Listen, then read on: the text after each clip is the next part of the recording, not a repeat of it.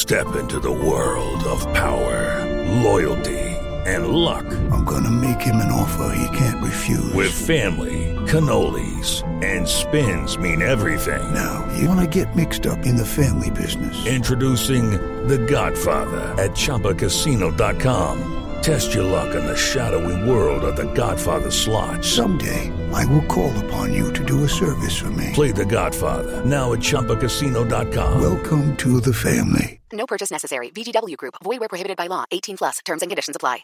Hey guys, it is Ryan. I'm not sure if you know this about me, but I'm a bit of a fun fanatic when I can. I like to work, but I like fun too. It's a thing. And now the truth is out there. I can tell you about my favorite place to have fun. Chumba Casino. They have hundreds of social casino style games to choose from with new games released each week. You can play for free anytime, anywhere. And each day brings a new chance to collect daily bonuses. So join me in the fun. Sign up now at ChumbaCasino.com. No purchase necessary. VGW Group. Void where prohibited by law. See terms and conditions. 18 plus.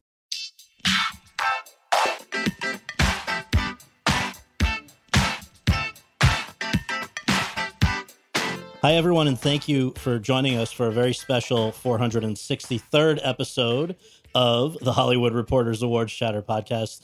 I'm the host, the Hollywood Reporters executive editor of awards, Scott Feinberg.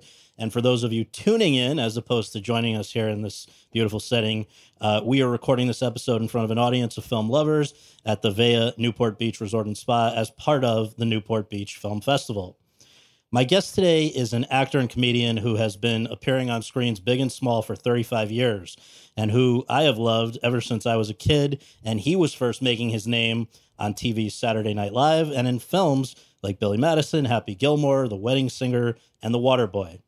Over the decades since, he has continued to pump out hilarious comedies that inevitably prove to be blockbusters at the box office, while also showing other sides of himself in admired dramas like Punch Drunk Love, Reign Over Me, The Meyerowitz Stories, Uncut Gems, and this year, Hustle, which Netflix began streaming on June 8th, in which he plays a basketball scout who discovers a generational talent abroad, and for which he has received some of the best reviews of his career. Now 56, the New York Times has called him, quote, one of the biggest movie stars in the world, one of the most famous comedians alive, and the modern inheritor of the legacy of Jerry Lewis, close quote. The Guardian has stated, quote, there's a strong case to be made for him being the most successful Hollywood star of all time. Not of the past 25 years, nor our generation, of all time, close quote. And to that point, New York Magazine has noted that if you account for inflation, 18 of his films have grossed more than $100 million worldwide, which is a higher tally than Ben Stiller, Jim Carrey, Will Smith, and Tom Cruise. But beyond that, he's turned out to be a really formidable actor. And like the Newport Beach Film Festival, which will be recognizing him with its Performance of the Year award, I think that's something worth noting and celebrating. So would you please join me in welcoming to the stage Mr. Adam Sandler.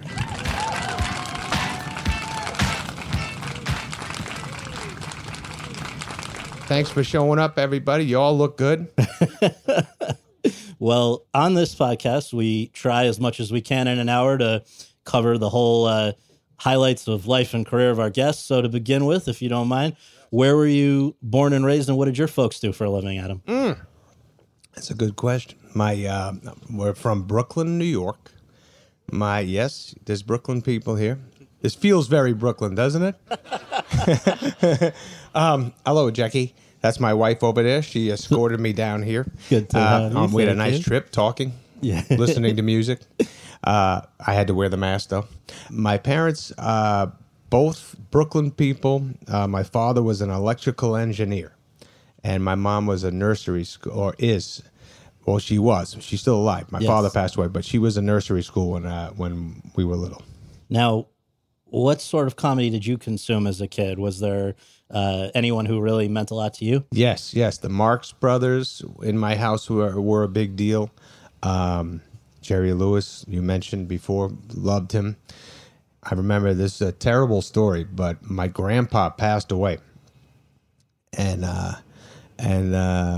I was laying in bed on the day of the funeral, and everyone was coming from New York to New Hampshire where we lived. I was laying in bed watching a Jerry Lewis movie, and my uncle drove in 5 hours to the funeral, he knocked on my door, and I was like best friends with my grandpa. And my uncle said, "How you doing, buddy? You okay?" Like checking in on him. I go, "Yeah, Jerry Lewis is watching Jerry Lewis." And he goes, "I mean about Grandpa." I go, "Oh yeah, very." Jerry Lewis took me out of that pain, so I guess there was a nice connection. Absolutely. Well, I know the question that comedians always get asked is, were you the class clown? But my deep research into you has led me to learn that it wasn't so much in class that you were the clown. It was actually in movie theaters, right? Oh yeah. I used to scream at at a movie theater when it was packed with people, and I was with my friends, and the lights were turning down. Then I would scream something out, and if it got a reaction, it felt very good. Now, it was in terms of that becoming something that you could channel into an actual. I don't know if it was even thinking in terms of profession, but just something to do more seriously as far as stand-up. Yeah. Can you talk about, I guess you're about 17 years old. You have a brother also named Scott, who I gather you respected a lot what he thought. Yes. And what did he say to you? I was 17. I was filling out applications for college. I knew nothing about it. I really was very stupid. Didn't know much. I was. All my friends were talking about what major they were going to be. I was like, I don't even know what the majors are. So I asked, and I'm telling you the truth, I was quite numb in the brain. But I said to my brother, "So what should I major in?" And he said, "You should be an actor." And I go, "Oh yeah, okay." And he said, "You should be a comedian. You're like Eddie Murphy." I said, "Oh, okay, yeah, I'll do that." And that's basically how I all of a sudden said, "That's what I'm going to do." And then he told me he was going to Boston University. He told me there was an open mic night there for comedians. And I said, "What's that?" He said, "Just comedians come down and they do 5 minutes of material." And I was 17 and pretty young for that. But I said, yeah, let me do that. He said, "Yeah, I'll get you a spot." It was a lottery. You pick a ticket and you wait outside. And he got me a ticket. And we ate dinner in the house, my brother, me, my whole family. And I was in a button-down shirt. And my father said, "Why you got that button-down shirt on?" I said, "Oh, I'm going on stage tonight." He goes, "You are?" And my brother said, "Yeah, I got him a spot in Boston." They were all like, "Oh, okay, what are you going to say?" I said, "Oh, I don't know." And then I was driving down with my brother, and he was like, you know what you're going to say, right? I said, what do you mean? Don't I just go up there and talk? And he said, "I think you got to have some jokes." He goes, "Maybe talk about Grandma." And I said, yeah, I'll talk about Grandma. And I went on stage. They brought me up there. There was a bunch of great comedians killing. Everyone loved them. And all of a sudden, the guy goes, "Our next comedian," he reads this thing, Adam Sandler. I think he's in high school still or something. And I came on stage, and I had a retainer in my mouth. And I was telling stories. Nobody was listening. They all hated me. And I just heard one guy go, "Is that a retainer?" And I was like, "Yeah, it's a retainer." And but I drove home with my brother that night, and he was like, "How do you feel? Are you all right?" I said, "What do you mean? That was great." He goes, "Yeah, they didn't like you. They didn't like you at all." I said, "No, I know, but it was exciting. I think I want to do that." I said, "I like those other guys, and the other comedians, I loved them." And so then I started realizing gotta put some work Practice in. a little bit. Yeah. Now, you had also been pretty involved, I guess, with music in high school. Yeah. And there's always been this running thread through your work of music and comedy sort of blending. And we'll talk about more how that factored in. But just, was that for you? I got the sense that it was actually a way of maybe making you feel more comfortable on stage. Yes. I was in rock bands in high school. I was actually in sixth grade. I was in a band called Still Young. Me and Lex Leanis. Lex Leanis was the drummer. I played guitar. We played House of the Rising Sun. I think that was the only tune we knew. And we played at a talent show one time, and everybody, was excited. All my friends were like, "Sandman, oh my God, you play guitar there." And that was so cool. And I was like, "Yeah, I'm going to be a rock star one day." And then I don't think that caught on. And I was like finding out that a lot of other people were into becoming rock stars. So I said, maybe I'll take that comedian path.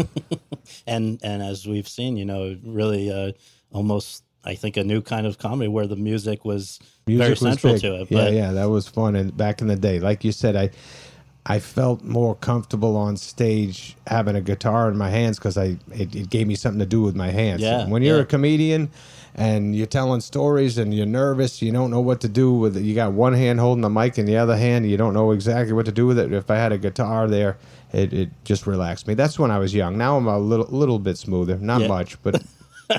So you end up going off to NYU Tisch, a great school. Yeah. Can you tell us, what were you studying there and what were you doing when you weren't studying? Because I believe that second part might actually lead into a story about your freshman roommate who is going to factor in throughout all this as well. Yes. I went to study acting. Great school. I went there. I wanted to be an actor. I was in some program to become an actor, the Lee Strasberg Institute I studied at. It was great. Got to know a lot of people. And then that's kind of where but at night I would do my stand-up comedy. And I think Scott's referring to my roommate, Tim Herlihy, who I wrote all our movies, the Billy Madison on, we wrote together. I told him I wanted to be a comedian. He was a business major. He said, "Oh, okay, do you have material?" I go, "Oh, no, I don't have material." I said, "I went on in Boston and they didn't like me because I didn't really have much to say." He goes, "I'll write you some jokes."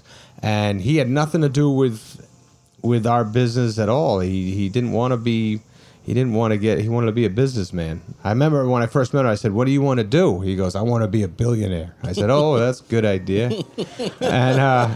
But he got into this. He wrote me jokes, and we've been partnering up. That's great. And that was the jokes that he initially was writing for you were because pretty regularly throughout, even while you were in school, you were getting into doing stand-up in the city. Yes. And in fact, I guess a lot of Greenwich Village, right? Yes. It was a place called the Paper Moon. Yeah. And it's not around anymore, but it was... that and Folk City. I remember Bob Dylan started out at Folk City, so I used to tell my friends in New Hampshire, I'm playing the same place Bob Dylan started out. And I had a teacher, by the way, growing up who used to say I look like Bob Dylan in class. He used to call me Bobby Dylan. Every time I'd raise my hand, he'd go, "Bobby, you got the answer?" And all the other kids were like, "Who the hell's Bobby?" But yeah. Paper Moon, and there was some older comedians that always kind of liked me and helped me get on stage. Nice. Well, I believe even before you graduated from NYU in '88, you were already getting professional acting or screen opportunities. I mean, you were in a few episodes of The Cosby Show. Yes. From '87 to '88. You were Stud Boy on MTV's game show Remote Control, '87 to '90. Yes. But in terms of making the move out to LA, I guess you graduate and then you head out there. Did you know anyone out there? What was the plan? That was a lucky plan. So what happened was I did stand-up comedy at a place called Catch a Rising Star. I don't know if you remember that place, but it was gigantic in the 80s and Jerry Seinfeld also, 90s. Right? Yeah. We both did the comic strip, which was about a couple blocks away. But Catch a Rising Star was nice enough. They threw me on. Me and Chris Rock used to get on everywhere because we were young and we were decent. So it was like they were like, those young guys are okay. Let's put them up there.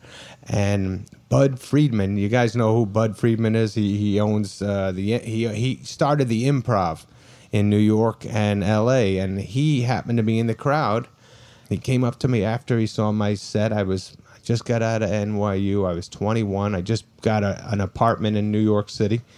And he said, "You plan on coming out to L.A.?" And I said, for what? And he goes, "Well, there's much more work in L.A. if you want to be an actor." And I said, "Yeah, I guess I could do that." And he said, "Well, if you come out, I'll put you on at the Improv." And so in the Valley, right? I started at the Valley, but no, he gave me a primo spot at the Melrose, Improv on a Saturday night, which was like, that's as good as it gets. It's packed. And so I called my dad up that night, and I said, I met Bud Friedman. He goes, "Bud Friedman from the Improv?" He was very famous. He was kind of like Lorne Michaels. You know, like where his name was big in comedy. And I said, he told me to come to L.A. He put me on at the Improv. I said, I just got an apartment here in New York. What should I do? He goes, well, you got to go to L.A. if Bud Freeman wants you. So I told my roommates I'm leaving. Gave them another month's rent. They hated me. And that was that. Moved on out there. And talk about, I mean, you get out there, again, not really knowing very many, if any, people. Right. And yet you pretty quickly found a network of people who, to this day, are a part of your life. Can you mention how you met a few of them? I became friends with Judd Apatow and Spade and Rob Schneider. We were all young. I remember Judd Apatow. I got off stage at the Improv, and he came up to me, and he was like, I thought you were going to do your Baryshnikov bit. And I used to do, you guys, the dancer Baryshnikov. One of my jokes was I would wear sweatpants, and I would say, here's my impression of Baryshnikov, and I would pull my pants up and show the whatever bulge I have. Not the greatest bulge, but it worked for the bit. But anyways, I would do that, and I'd say, and he said, I thought you were going to do your Baryshnikov bit. And I said, oh, how'd you know about that? He goes, I saw you in New York. And I said, oh, cool, man. And Judd was like a fan of comedy, knew everybody's act. And then we became friends, and then Rob Schneider and David Spade, Rob lived right across the street from me, and then we became friends, and David Spade lived down the street, and we all became tight. And Aniston even, right? I think Aniston was dating a friend of ours, and we'd have breakfast with Aniston at Jerry's Deli, and she was always funny as hell, and we loved Jennifer. She was always cool. Nice. Well, in terms of movies, that started a little bit right after you got out to LA. I know my siblings and I wore out our VHS of Going Overboard, which was did? 89. That's terrible. And terrible. I saw you sort of distanced yourself from that. I have not distanced. I'm just saying you don't have to see it. Well, the only reason I want to talk about it, though, is because another person in that was, you could say, the Adam Sandler of 50 years earlier, Milton Berle. Uncle right? Milty was in that. Yeah. I did a scene with Milton Berle. Yeah. I was 22. Pretty cool story. I went on stage at the Improv. Maybe it was like my fourth time. I swear to God, that's how easy I thought life was going to be. I got off stage. These two people came up to me, a man and a woman. They said, you want to, that was funny. I said, oh, thanks. They said, do you want to star in a movie? I go, well, yeah. And they go, okay, well, we're doing a movie. You want to be the star of it? I said, absolutely. And they said, we start shooting next week. I said, okay. And they said, we're going on a cruise ship, and we're going to shoot on the cruise ship. I go, yeah, all right, let's do it. So I went home that night, and Judd Apatow came over, and I said, oh, by the way, I'm doing a movie. He said, what do you mean? I said, some people are doing a movie. They asked me to be in it. He said, what's the part? I said, I don't know. I'm the star of that. And he goes, what's it about? I go, I don't know. It's on a cruise ship. And he goes, is there a script? I go, I didn't ask.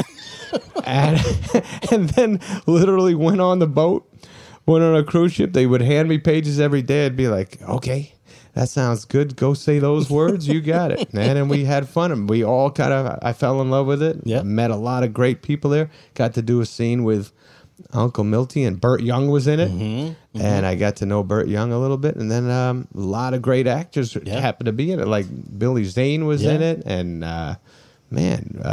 Billy Bob was in it. Yeah. It was crazy. Early days. Early when we all were good looking back then. Well, and then it's back to stand up, but I wonder if you can connect the dots. I've heard that Dennis Miller may have been the one who first said to Lauren, you got to see this guy. Yes. He liked me. Dennis liked me. Yeah. Dennis saw me. He thought I was funny. I was like 21. And he was just great to me. And he was friends with me and Spade and Schneider. We all loved him. He called Lauren up and said, you got to see this kid. He used to call me Sandman. Dennis, I mean, the Sandman. Is he the one that started that? They used to call me that when I was a kid. Yeah. When I was a kid. But Dennis used to go, the Sandman. Here comes the Sandman. And he told Lauren, you should watch this kid. He's funny. And Lauren saw me in Chicago with the same night as me, Chris Rock, and 3 other comedians that were better than us. Wow. And for some reason, Lauren hired me and Chris. And so there wasn't like an Studio 8H audition. We didn't get to do that. Okay. We were at the Chicago Improv. I was in my room. My Herlihy used to say to me, "You got to get on Saturday Night Live," when I was at NYU, and I said, "Yeah, that's a good idea. I'll do it." and I was like, he's like Eddie, you want to be Eddie Murphy? Go do Saturday Night Live. I said, "Yeah, let's get that." And so, anyways, I remember being in my hotel room in Chicago alone, sitting there, looking in the mirror, going over what 5 minutes I was going to do for material. And I kept just looking at me in the mirror, and I was going, "Don't choke. Just don't choke. This is the one. Get it done." I went on stage, and I did pretty good. Not great. Chris Rock did great. And I was flying home on an airplane like everyone else, sitting in there. And it was when they first started having phones on an airplane. And you put your credit card in, and I think 2 minutes was $20. And I was flying. And I was like, shit, I got to know how I did. But that $20 is going to kill me. But I did it. I put credit card in, called my agent. I said, how did I do? Did they like me? He said, "Oh, yeah, Lorne liked you. He liked you and Chris Rock. He wants you to be a writer on the show." And I go, "A writer? I don't want to do that." And he said, "Well, maybe you can... eventually get on." But so anyways, that's what happened. Well, so that, I believe, is November 1990. You get hired as a writer. 3 months later, you're appearing on the show, and people will remember Cajun Man, Iraqi Pete, Opera Man, of course, in the cape and wig. But also, because I think it sometimes memories blur, like I had to be reminded that the first time you did the Thanksgiving song and the Hanukkah song was during Weekend Update. Yeah. So, I mean, I guess that transition from being a writer to a performer, how did it come about, and how did you immediately just sort of feel at home doing it? No. I was always nervous. It took me time to get confident and stuff. But I used to, in the beginning, because I was a writer, and so was David Spade, and so was Rob Schneider, and Conan, and a lot of guys, Bob Odenkirk, Robert Smigel. If you wanted to get on camera, you wrote something that you knew the cast members weren't excited to do.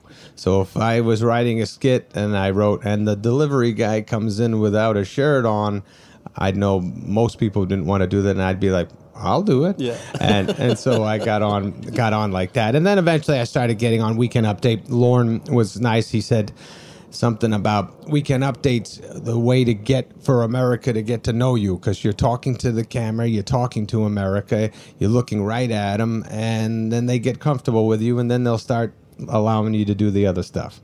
Now, just a quick follow-up about the Hanukkah song, because you made a lot of us Jews very, very proud with that. Jewish Journal called it, quote, "the best contribution to the holiday songbook since White Christmas," close quote, which also, by the way, was written by a Jew, I believe, Irving Berlin. Yeah. Now, Hanukkah song, let's just, again, people may not remember. It was so popular that it reached number 80 in the Billboard Hot 100. That's that's like funny. That's right up there with probably at that point, whoever the biggest pop stars were. But I guess I just wonder, what inspired it? Had Judaism always been like a big part of your life? Or? It was, yeah. I mean, I was Jewish growing up, and I was proud, and I would always be excited when I was a kid if another celebrity on TV talked about being Jewish. I'd be like, "Oh, that's cool. He's Jewish too." So I remember I was walking to work. I was walking to Saturday Night Live, and I had this idea. Oh, maybe it'd be funny if I wrote a song and just like list a bunch of people who are Jewish and that they didn't get to celebrate Christmas, but they had fun with Hanukkah. And so I wrote it. I sang it at I wrote it with a couple of guys on the show. I sang it at the read-through at Saturday Night Live. You do a read-through on Wednesday to try to get your skits on. It did very well. People laughed at it at the table. And then I heard, okay, they're going to use it. They loved it. I said, oh, my God, that's great. And they said, but they want Roseanne. Roseanne Barr was the host. They want Roseanne to sing it for the monologue. And I went, okay, yeah, that's cool. But in my head I was going, oh, that was going to be a good one. But that's Roseanne's now. And then Roseanne, like on Friday, said, I don't want to take Adam's song. Give it to Adam. And I was just a young dummy. And she didn't need to do that. And she said, no, that's so funny. Let Adam have that. He wrote that. And then so I lucked out and got to sing it on the show, and it went smooth. Nice. Before we move on from the SNL period, I got to ask you, you were there with this wave of other, up-and-coming young guys. Yeah. Many of them I know you've remained close with. And then, so I just wonder if you want to talk about your memories of the people you came up with, and also if there were any of the older guys who were particularly good to you guys. Absolutely. The older guys we still love and we still look up to, and when we go out to dinner with them, we let them do the talking, and we just nod along. Dana Carvey and Kevin Nealon and Phil Hartman was incredible, and Lovitz was always nice to us, and Jan Hooks was incredible. Yeah, that cast was amazing. We knew they were better than us. And we were kind of open about that. We're just like, well, I'll never kill like Dana. Dana used to make it was the biggest noise ever when you would watch him, and the amount of laughs he would get. So we would be like, well, we'll never get that, but still. And the we, when you're talking about this, is you... Me, Spade, Farley, Schneider, Norm Macdonald, Tim Meadows, Chris Rock. We were just kind of we knew we were pretty good, but we weren't going to be as good as those guys.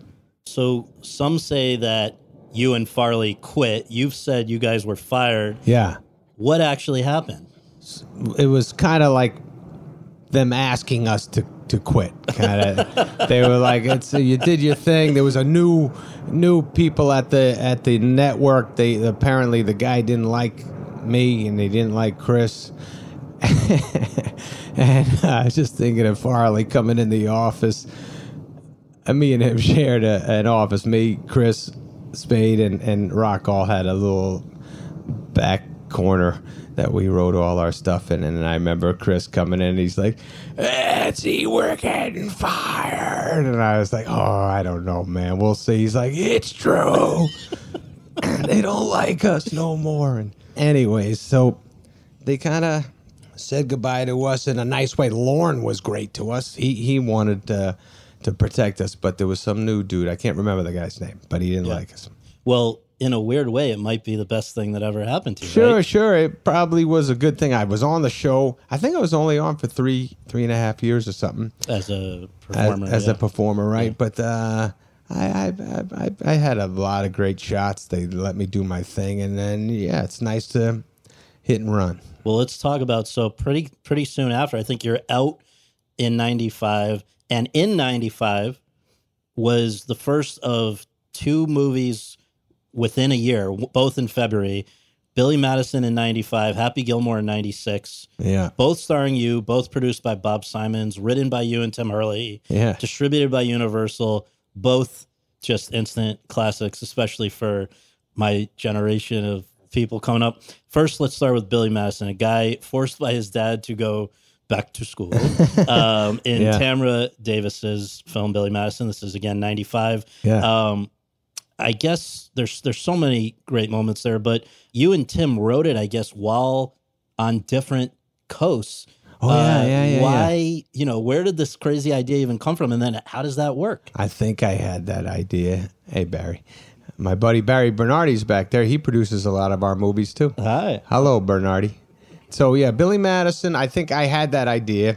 I always thought it would be funny for a grown man to be in first grade again, and because just thought it'd be neat to sit with other first graders and have to do what they have to do and be a grown-up doing it and seeing and being stressed out over elementary school. So anyways, me and Tim thought it was a funny idea. It was kind of like Rodney Dangerfield going back to school and going to college again. So we had a slight rip-off going, that we were ripping off Rodney a bit. But anyways, I would pitch it to people. I'd pitch it to studios. They'd be like, I don't know about that one. And then somehow we wrote this script and it was dead. No one wanted to do it. And then Bob Simons, he did Problem Child. Yeah, you guys remember Problem Child? I loved Problem Child when I was a kid and or when I was younger. So anyways, he calls me up. He goes, hey, I did a movie Airheads with Bob. He produced that. So he called me up and he said, you know that script you and Tim wrote, Billy Madison? I said, yeah. He said, do you still want to do that? I said, well, yeah, of course I want to do that. He goes, I think I can get that made at Universal. I said, well, yeah. And I called Tim up, hey, we can do this movie and blah, blah, blah. And we were excited, and that's kind of how it went. And stuff like with your movies where, you know, some of the funny lines that people will never forget, you know, and the stuff with shampoo is better, conditioner is better, stop looking at me, Swan. Is that all in the script, or are you coming up with it on the day? That was on the day. Most of it was in the script. That was, I think I was just sitting in the bathtub and there happened to be a swan there, and I said, stop looking at me, Swan. And then the shampoo thing, maybe that was in the script, and shampoo's better. It's so funny. I do get random people on the street coming up to me, Adam, I gotta ask you something. Seriously, what's up, buddy? What is better, shampoo or conditioner? I'll be like, well, conditioner's, you know, makes the hair silky and smooth. But anyways, it was mostly written, though. But the swan, I think, was just luck that there was a swan in there. Now, I guess during post-production of Billy Madison, I had seen something where you said that's where you really got into the idea of, you know, just the overall filmmaking process. I guess you were part of the editing and all of that. Did it make you, I mean, so many of your movies, I think you are an uncredited writer on, but in terms of the other aspects of the filmmaking process, were you, after that, more interested, more engaged in them? Yes. Well, what happened was we did Billy Madison. We shot it. Tamra Davis was great. Very nice person, worked her ass off, and she made movies before, so she knew what she was doing. And then we watched the first cut of it, and we went, oh, wait a minute, that joke, we meant it more like this, and we thought this was supposed to be like that. And Tamara said, oh, why don't you come in the editing room, and we'll hang out and we'll discuss some stuff. So that's the first time we saw the editing process, and Tamara was nice and let us jam with her. And then from then on, we said, oh, it's good to go in the editing room, too, so you kind of get to say what you were thinking. These words, when we were young, man, every word of every joke or every beat in the movie meant so much to us that we just wanted to make sure it was shown in the way we liked it. With the Lucky Land Slots, you can get lucky just about anywhere. This is your captain speaking. We've got clear runway and the weather's fine, but we're just going to circle up here a while and get lucky. No, nothing like that. It's just these cash prizes add up quick. So I suggest you sit back, keep your tray table upright, and start getting lucky. Play for free at LuckyLandSlots.com. Are you feeling lucky? No purchase necessary. Void where prohibited by law. 18+ terms and conditions apply. See website for details. Okay, round two. Name something that's not boring. A laundry? Ooh, a book club. Computer solitaire, huh? Ah, sorry, we were looking for Chumba Casino. That's right, ChumbaCasino.com has over 100 casino-style games. Join today and play for free for your chance to redeem some serious prizes. ChumbaCasino.com. No purchase necessary. Void where prohibited by law. 18+ terms and conditions apply. See website for details. There's often, less so in recent years, where even critics are getting more with it with the Sandman. In the early years, there was sort of a snobbishness with a lot of stuff, and I wanted to ask you. My sense was that Billy Madison was sort of a turning point for you, where you had said at one point, quote, Billy Madison, they slammed, and I didn't expect it. I was like, oh, these guys are going to see that I'm trying to do something, I don't know, connecting to my generation, other stuff like that. At a certain point, do you just say, I care about pleasing my audience, which it's certainly doing, and if the rest of the people like it, great. If not, I mean, was a turning point with Billy Madison?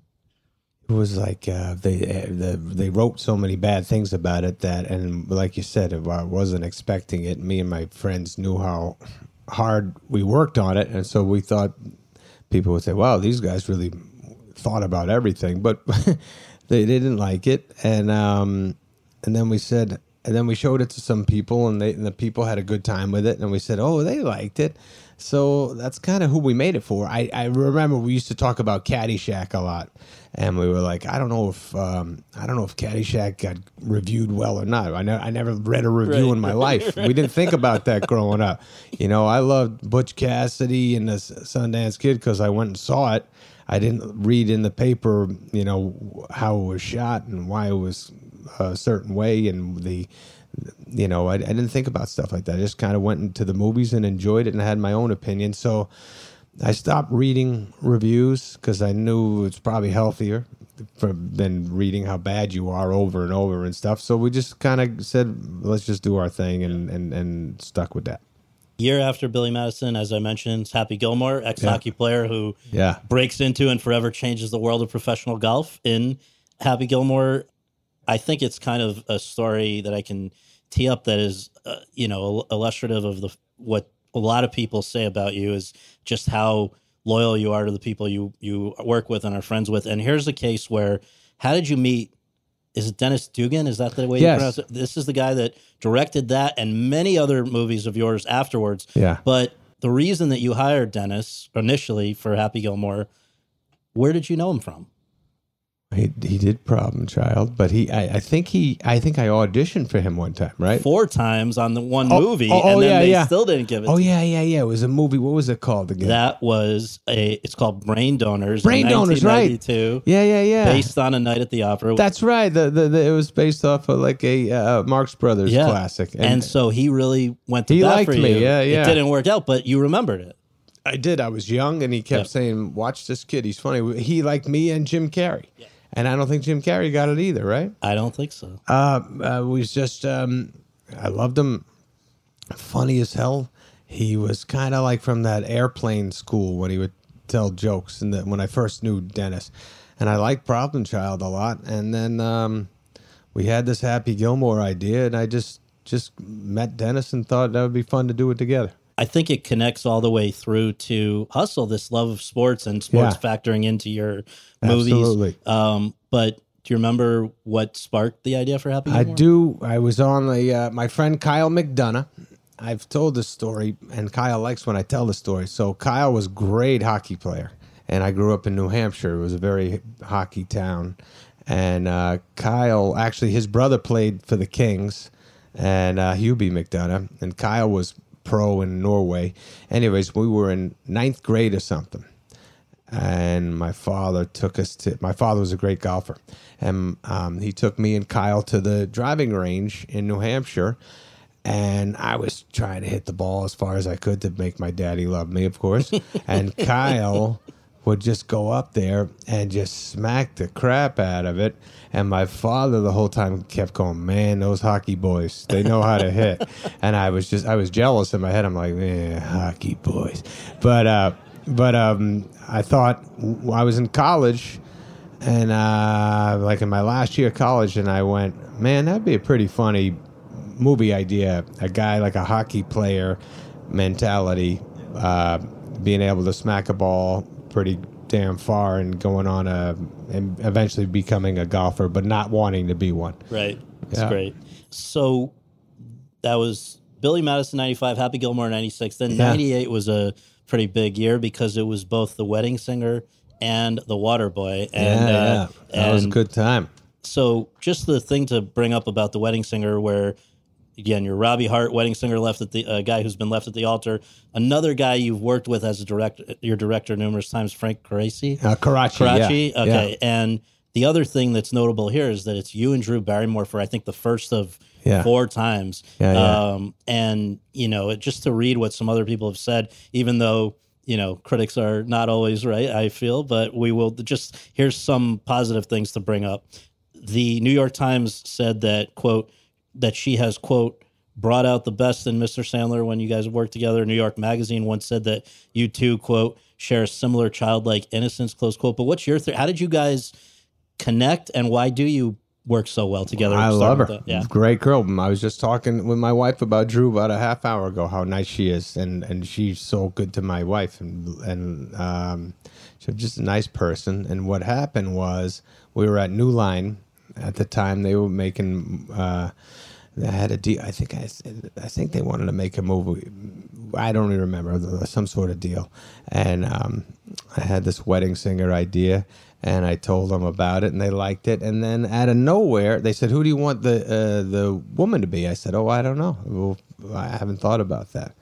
And then they called me a couple of weeks later. They said, "Drew Barrymore wants to meet you." And I said, "Drew Barrymore? Sure. She said she has an idea that she wants to do." And I said, "I think I want to do that wedding singer movie, but maybe I can talk to her about that." And so we sat at the newsroom. Yeah. We sat at the newsroom, some little coffee joint on Robinson, talked. She showed up. She was cool as hell. She had like pink hair, and everybody was looking at her. Every girl, when she walked in the place, was like, "Holy shit, that's Drew Barrymore." And I sat with her, and we laughed and had a great time and just connected. Had a very nice family kind of feel. We felt comfortable with each other, and so we went on from there. That's a beautiful movie. And then later that year, which a movie that I believe you pitched while making The Wedding Singer was The Waterboy, where you're Bobby Boucher, the college football team waterboy turned tackler. Yeah. Again, Karachi directing. Yes. And Karachi played Bobby's nasty father at the end. Oh, really? Okay. He showed up. That was Karachi, his acting debut. He did very well. Well, it was your other movies had done well, but this was the first. Oh, yeah. This was like a huge, right? boomer, yeah. $39 million opening weekend, $185 million worldwide. Yeah. And when you factor in inflation, still your biggest hit, I believe. Yeah. Not that the movies have often not been hits, but this is just to remind people how successful this movie was. And I guess, did anything change as a result of that? I think it was pretty soon after that you started Happy Madison, your production company, just a year later. What does that give you the power to do that you couldn't have done before you had your production company? That was, and I remember, Jackie, that was the night we were together, with me, you, and a bunch of the guys, when we got the results for The Waterboy, right? We were in a hotel room, and I think Joe Roth called us up and said, and Joe Roth did Hustle, by the way. That's pretty cool. Thread, yeah. But Joe Roth called us up and said, "Oh, are you ready for this?" And we said, yeah. Wow, your movie's going to do almost $40 million on opening weekend. And at that time, that was like a $100 million movie. Now, we were like, holy shit. And we just started dancing. There was like 5 of us in a room, and me and Jackie just got together. We just met and fell in love. And then we had, we were like, she was like, "Wow, I've never seen Adam this happy, man." He's jumping up and down. And we were like, yes, because I think what happened was they started trusting us more. You know, Wedding Singer, we got some trust too. Billy Madison and Happy, they trusted. We kind of know we want to make movies. They liked them, but they didn't make that much money to make them say whatever those guys want to do. But this Waterboy thing kind of just made studios and people that we worked with just say, I don't know, maybe just let them do their thing. Well, and your thing then, I guess, meant working over and over with people that you that you like. And so let's just note a few of the people that have been in numerous Adam Sandler movies. Rob Schneider, Steve Buscemi, David Spade, Henry Winkler, Chris Rock, John Turturro, Peter Dante, Alan Covert, Jonathan Loughran, John Lovitz, and Kevin James. Yeah. And then in terms of directing, 17 of them have been directed between Stephen Brill, Frank Karachi, and Dennis Dugan. So working with people you like in places you want to be, which that seems like we should shoot one now. Yeah, right.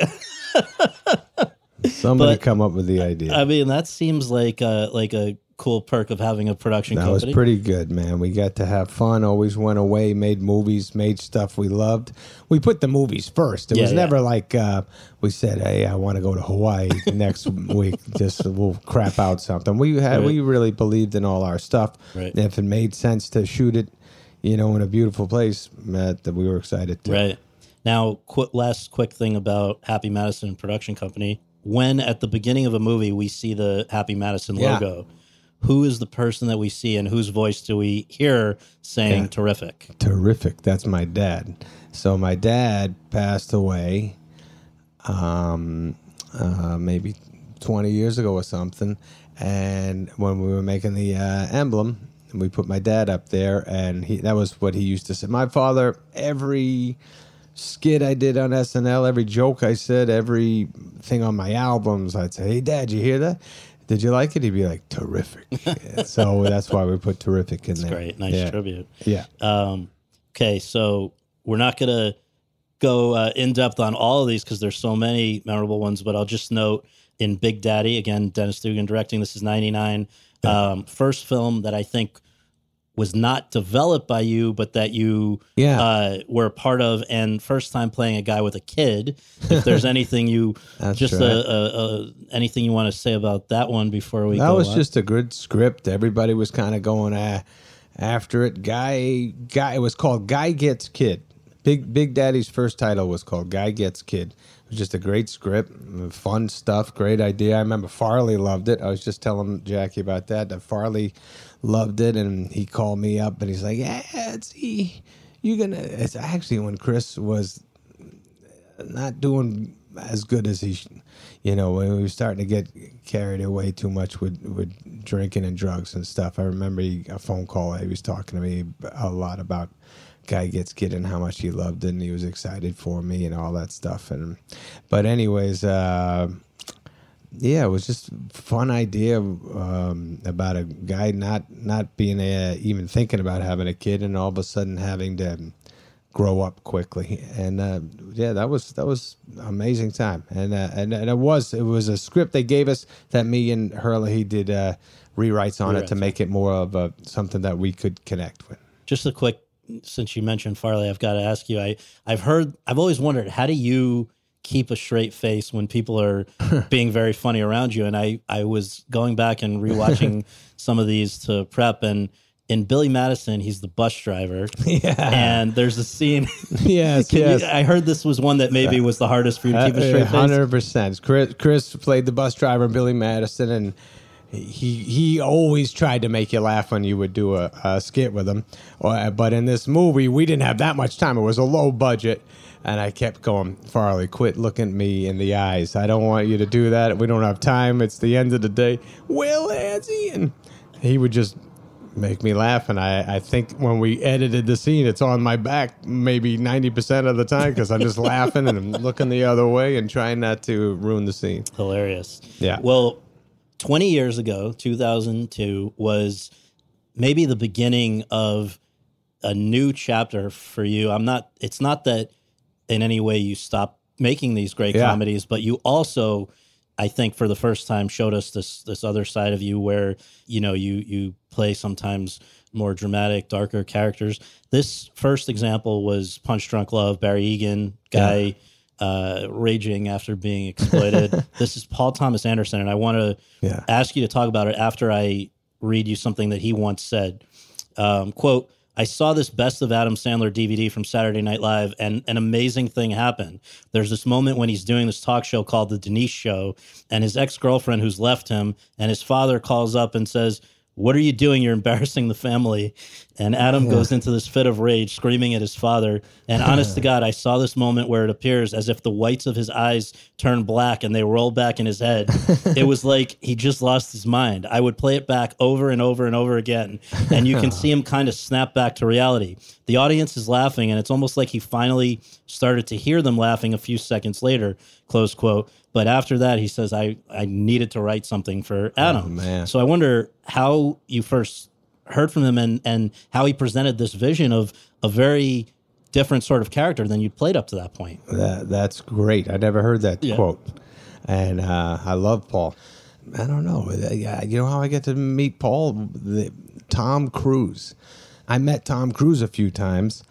When I think Nicole Kidman hosted Saturday Night Live, Tom Cruise came, and we were all young, and Cruise was wearing a Yankee hat. I remember seeing him going, "Oh my God, that's Tom Cruise! Holy shit!"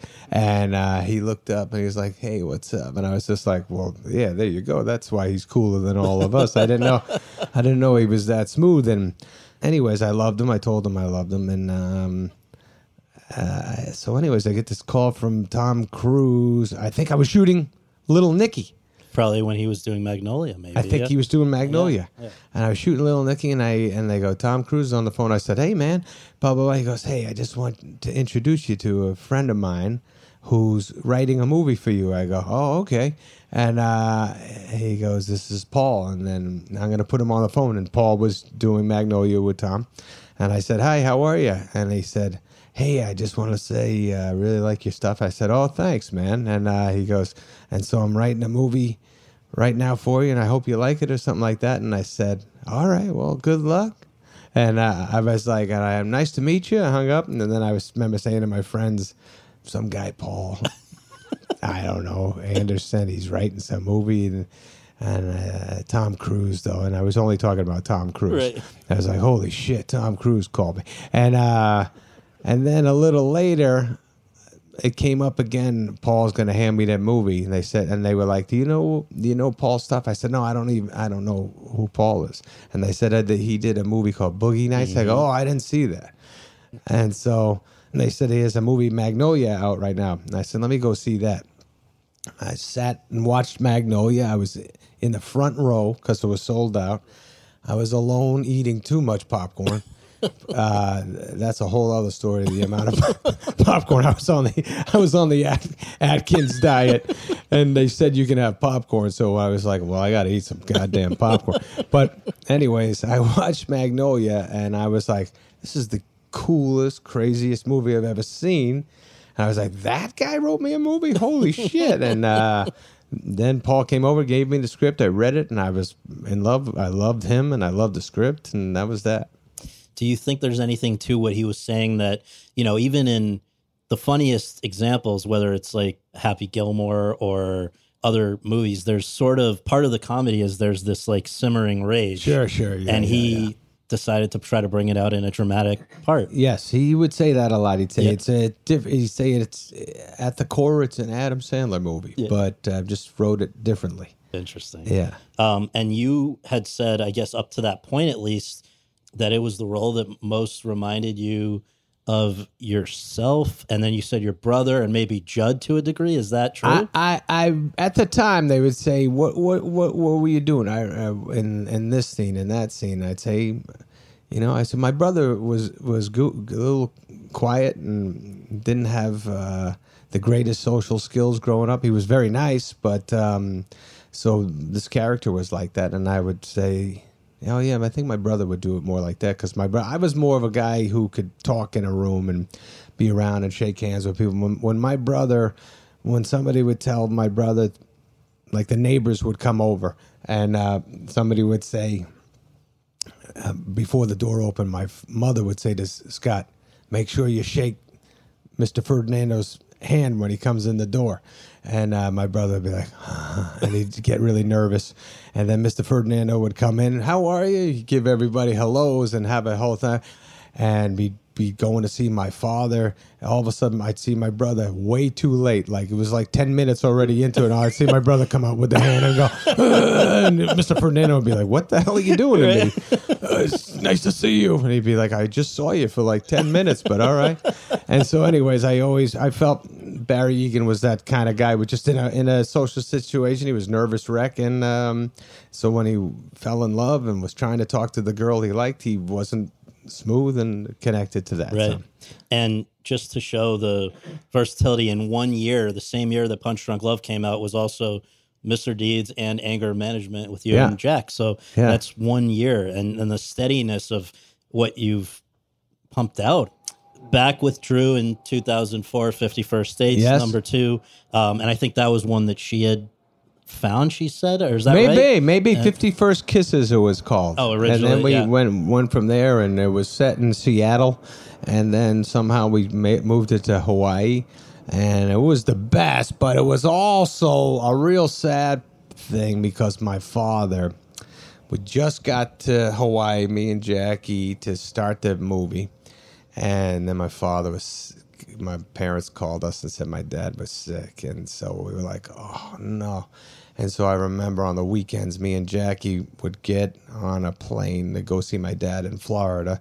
So it was Hawaii to Florida on a Friday night, and then see my dad for a day, and then Sunday come back to Hawaii. So it kind of hurt, It hurt, and those flights were the worst, huh, buddy? Because we were so sad, and you're on a plane, and you're all shook up that your dad's not doing well. But anyways, the movie itself, loved it. My dad got to see it. When my dad was in the hospital, we would get cuts of it, and this is like the last 2 weeks my dad was alive, and I would say, "Hey, Dad, what about this?" And he'd watch scene after scene, and he liked it a lot. Another just crazy year there for you, because that was also the year of Spanglish with James. James that L. was Brooks. Amazing. I love that. John Klasky, the chef who grows apart from his wife towards his housekeeper. But here's another quote. I'm going to read back to you. This one's from James L. Brooks. Asked why he wanted to cast you, he said, quote, "I'm sure if this was many decades ago, Billy Wilder would have hunted him down. Wow. If it was before that, Frank Capra would have hunted him down and got him. When you want a believable male character who's touching, who can act, who has comedy, and who is utterly truthful and sensitive, it's just rare." Close quote. Wow. So here's the guy, goes back to Mary Tyler Moore with yeah, comedy and so much love else. him. You, I believe, correct me if I'm wrong, had turned down the part that Jamie Foxx played in Collateral in order to do this. I don't know if I turned it down. I met Michael Mann, and I loved that movie too, and it was with Cruise. But I think it I think the timing was at the same time, Right. and I was already talking Committed, with Jim. Yeah. But just that movie again, it's sort of in this where you were not still doing very funny Adam Sandler patented comedies, but also inching into more dramatic stuff. It was amazing because just like Paul Thomas Anderson, James L. Brooks, you just don't want to let him down. When I read the movie, he wrote Spanglish, and I was in the room the first time I read it in his office with Jim in the room. And I was like, holy shit, it's so meticulous, it's so smart, funny, warm. And my first thought was, oh my God, I don't want to ruin this movie, And I just want to do as good as I can for him and work.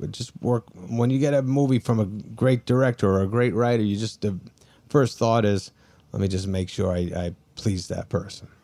Well, 2 years after that, you and Karachi were back together with Click, which, just if anybody needs a reminder, a workaholic who finds a remote control that enables him to rewind or fast forward through his life, which has unintended consequences. But a New York Magazine guy, I don't know if you saw this a few years ago, went back and I think over the course of a month watched every Adam Sandler movie and came away with reporting the conclusion that this is the best Adam Sandler movie. Now, forget about whether all critics agree or whatever, but there was something about it that was sort of that he felt, and I guess a lot of people, a number of other well-known people have said this is sort of an underappreciated look at what you can do. And I know you actually said, you've got Henry Winkler as your dad. Right.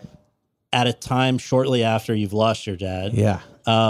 You were approaching 40 at that point. You were expecting your first child. Yeah. It's a very emotional movie on top of being funny. I just wonder if you remember that sort of your mindset at the time.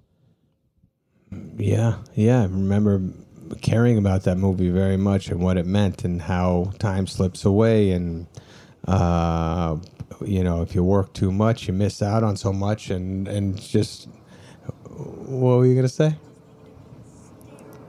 Oh, yeah. When you watched it? Oh, yeah. Oh, yeah. Would you repeat that, Adam? Jackie was pregnant with our Sadie, and when she saw the movie for the first time, was crying and crying and crying because you just thought about family, you thought about losing people, about not being with each other enough, and things going right and left because of just not focusing on the right things. And it was a special movie to us. We loved it. Honestly, we're pretty nuts, me and my friends and my wife, and when we put this stuff together, it means so much to us that we think it's it's at the time it's the best thing. It means a lot to us. Yeah, Click meant a lot to us, so I do remember that. And to me, it's again maybe part of what the New York Magazine guy was saying is that it's showing both such great comedic chops and dramatic chops, which maybe veered even more with the next one, Reign Over Me, a year later. Oh, yeah, Reign Over Me was... A man who's lost his family in 9/11 and what that, I'm sure, demands of you as an actor. This is Mike Binder, the director. David Thompson, I know I'm mentioning a lot of critics and stuff, but I think it's important to note that for all the ones who have given you shit, there are a few that have really gone out and said, I think, some insightful stuff. David Thompson's one of the most highbrow of the critics. He says about that movie, quote, Sandler isn't just good. He's hushed, anxious, and fabulous, and he got the picture made, close quote. I don't think too many people were going to make this movie about a guy grieving about 9/11 6 years, not even 6 years after 9/11. And in fact, I think you initially passed on it. So what made you decide to come back and do it? I don't remember 100%. I do remember loving Mike Binder. Yeah. I loved his passion. I liked his other movies. And I was probably scared to be that guy. And then I said, let's do it. Like a lot of stuff I've done, we sit and talk, me and my wife, and we go, well, that one has a lot of meaning, so maybe you should dive into that one. And Binder just became a very good friend of ours, and I loved him. Yep. So that was that. Now, I think for the first time in 2009, first time you and Judd, your friend from when he comes up to you after a comedy club in the Valley in LA, when you're first out there, you're acting for him in Funny People, comedian with a terminal illness. He said that he wrote the movie because, quote, I wanted to talk about when I first became a comedian and the moment I was allowed into the world of comics, close quote. But here, really, again, a side of yourself that I don't think people had seen before. Was that a special movie for you? I loved making one with Judd.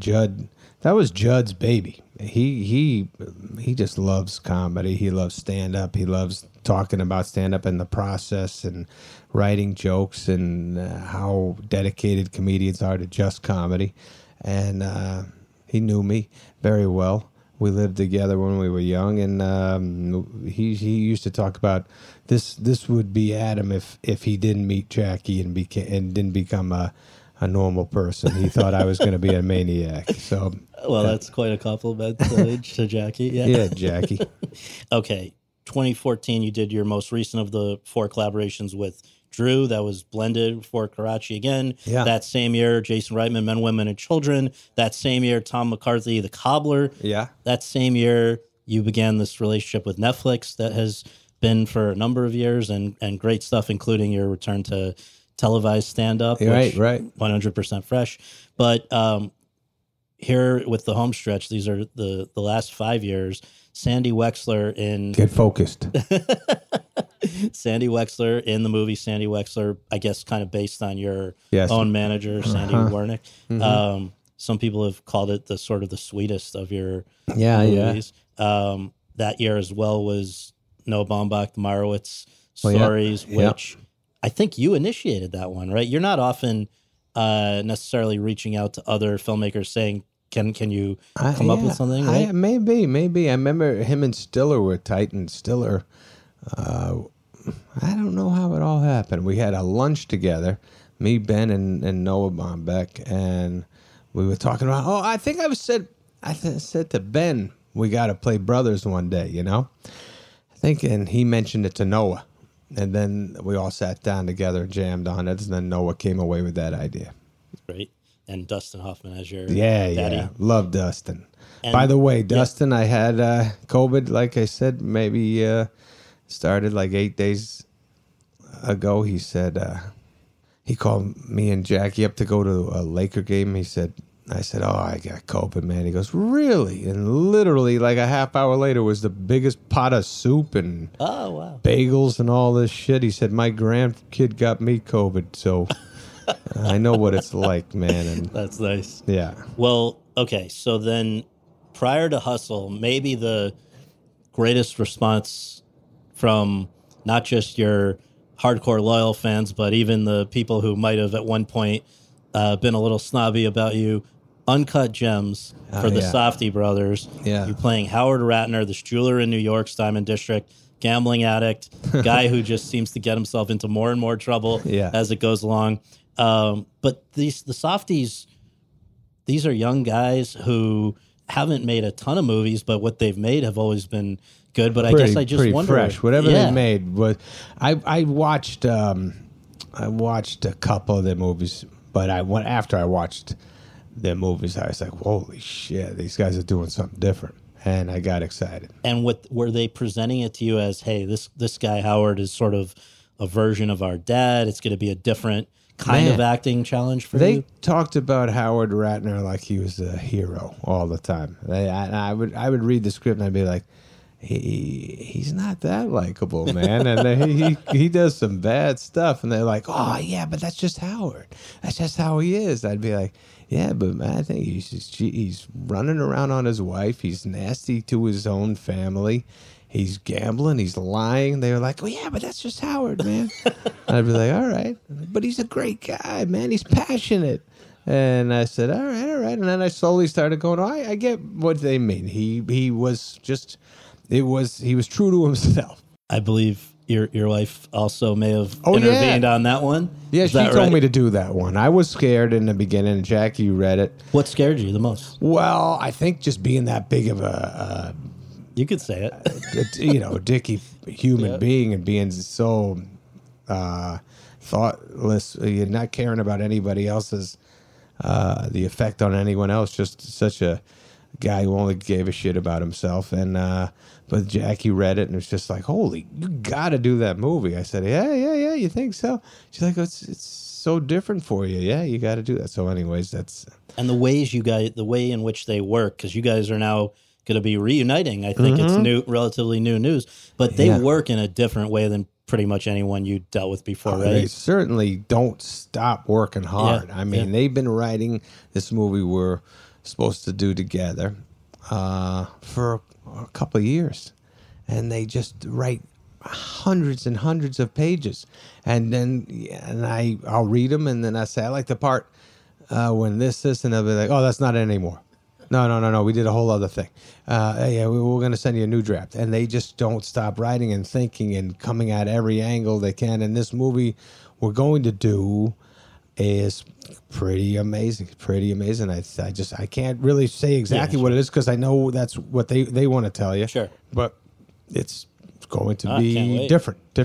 And you were like out on the streets being sort of filming in a way, like, right? This was not. They might shoot for hours, right?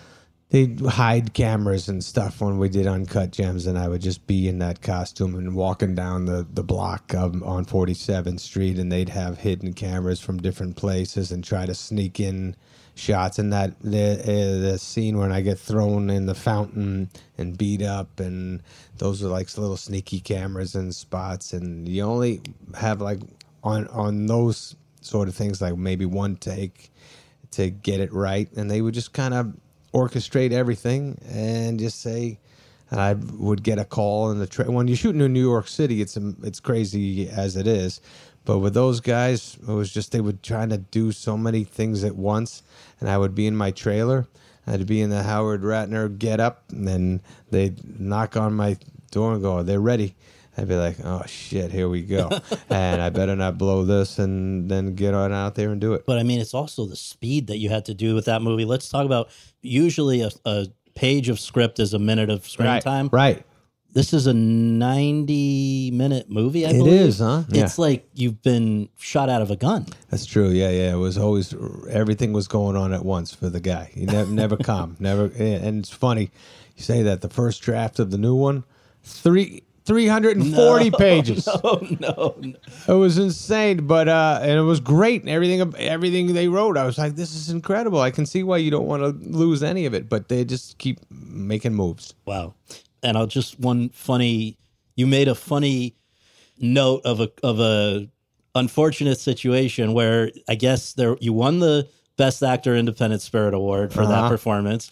Should have gone beyond that, but when it didn't, Adam Sandler tweets, quote, "Bad news, Sandman gets no love from the Academy. Good news, Sandman can stop wearing suits." I don't like suits. I don't feel good in suits. Yeah. And when you do run around and this type of stuff, you're supposed to dress up.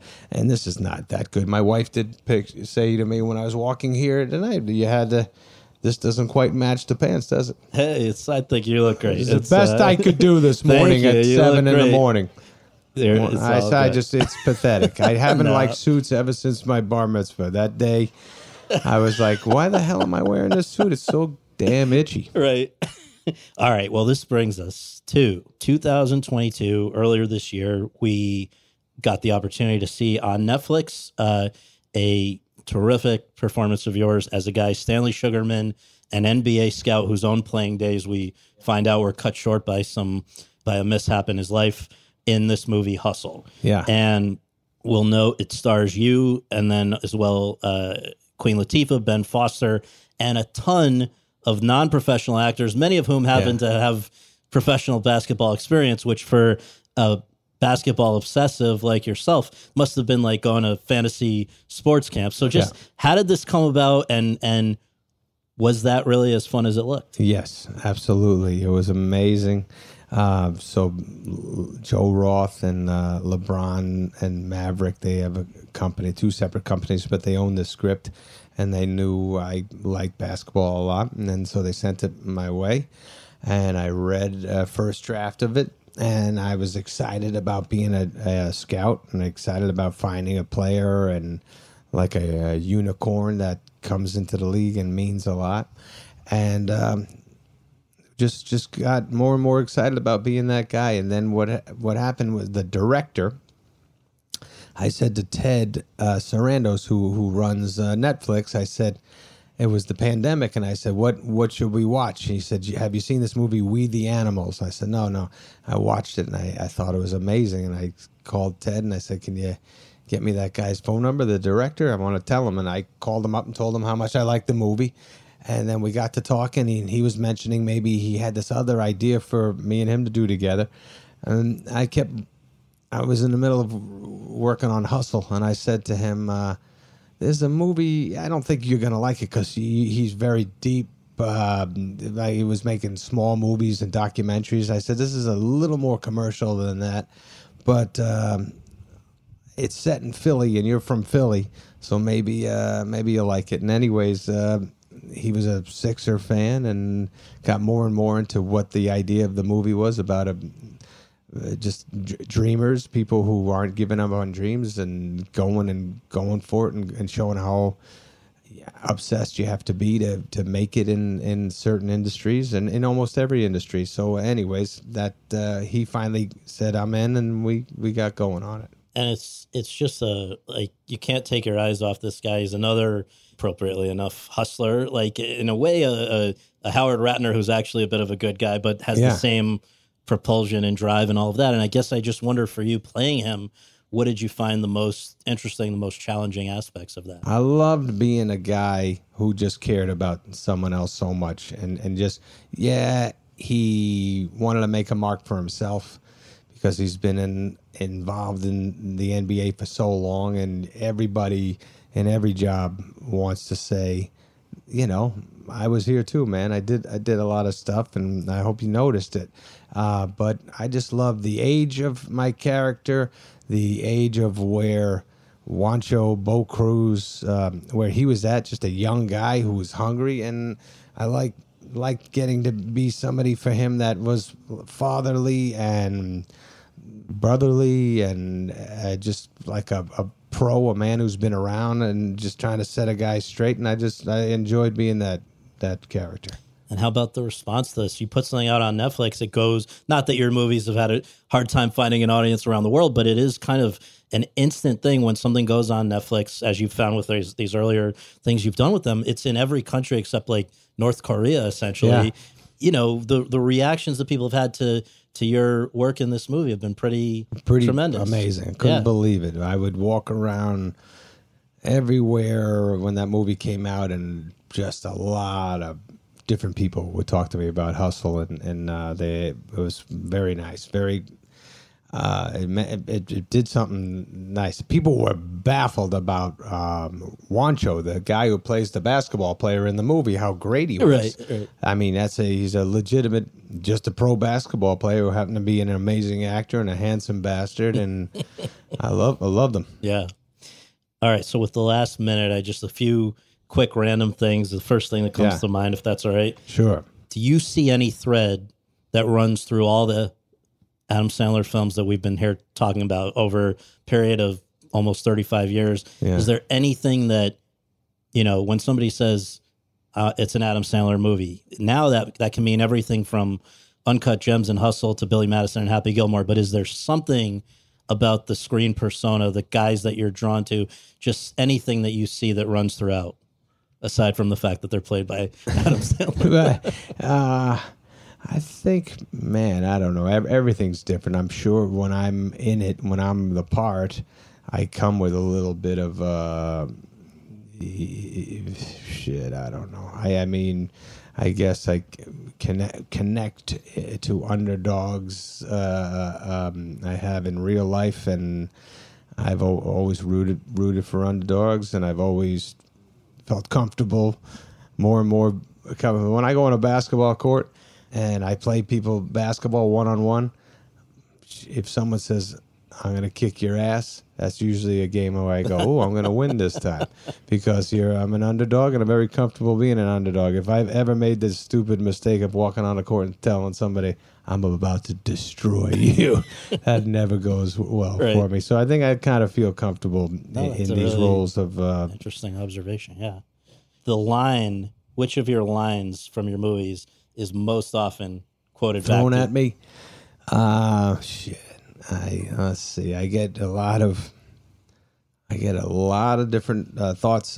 Price is wrong, bitch. I hear that. People like talking to me about Bob Barker. That's been around a long time. Right. They want to know if I fought Bob recently, and he's I would still not. going strong. He still could knock me out. Strong man. That's the one though. You think Price is wrong? I probably hear that the most. Yeah. Yeah. You have a couple of young daughters. I understand. How do they feel about the work of Adam Sandler? Oh, they're very sweet about it. They protect me. Yeah. If somebody dares to say the wrong thing, oh, they're gonna get it. They love Daddy. Which is their favorite of yours? Shit. They like them. They like them all. It's funny. Sadie says what? She says Sadie likes the serious stuff lately. She's 16. She's getting into the serious stuff. I like when you did this, Daddy. I like. I don't know. She wants to get into that stuff. She wants to act and get into the deeper stuff. And my sonny, they have sleepovers. It's pretty crazy. I think they think they have to only show my movies to people. I walk by the room. I'm like, you can put anything else on. You don't have to watch Billy Madison again. And but they're good. They're good. They're good fans of mine, and they care about me. And lastly, we've spent about an hour here going through all the amazing things you have accomplished. Is there anything that you haven't yet accomplished that's important to you to accomplish?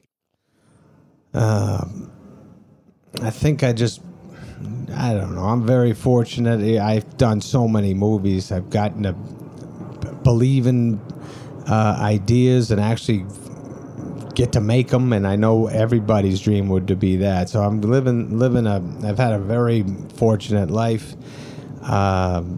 Stuff that's left to do, I don't know what it is. I want to, number one, just be good to my family and make sure that they're happy and healthy, and then also just want to continue to work as hard as I can, and people who give me these great opportunities, I don't want to let anybody down. So basically that's that.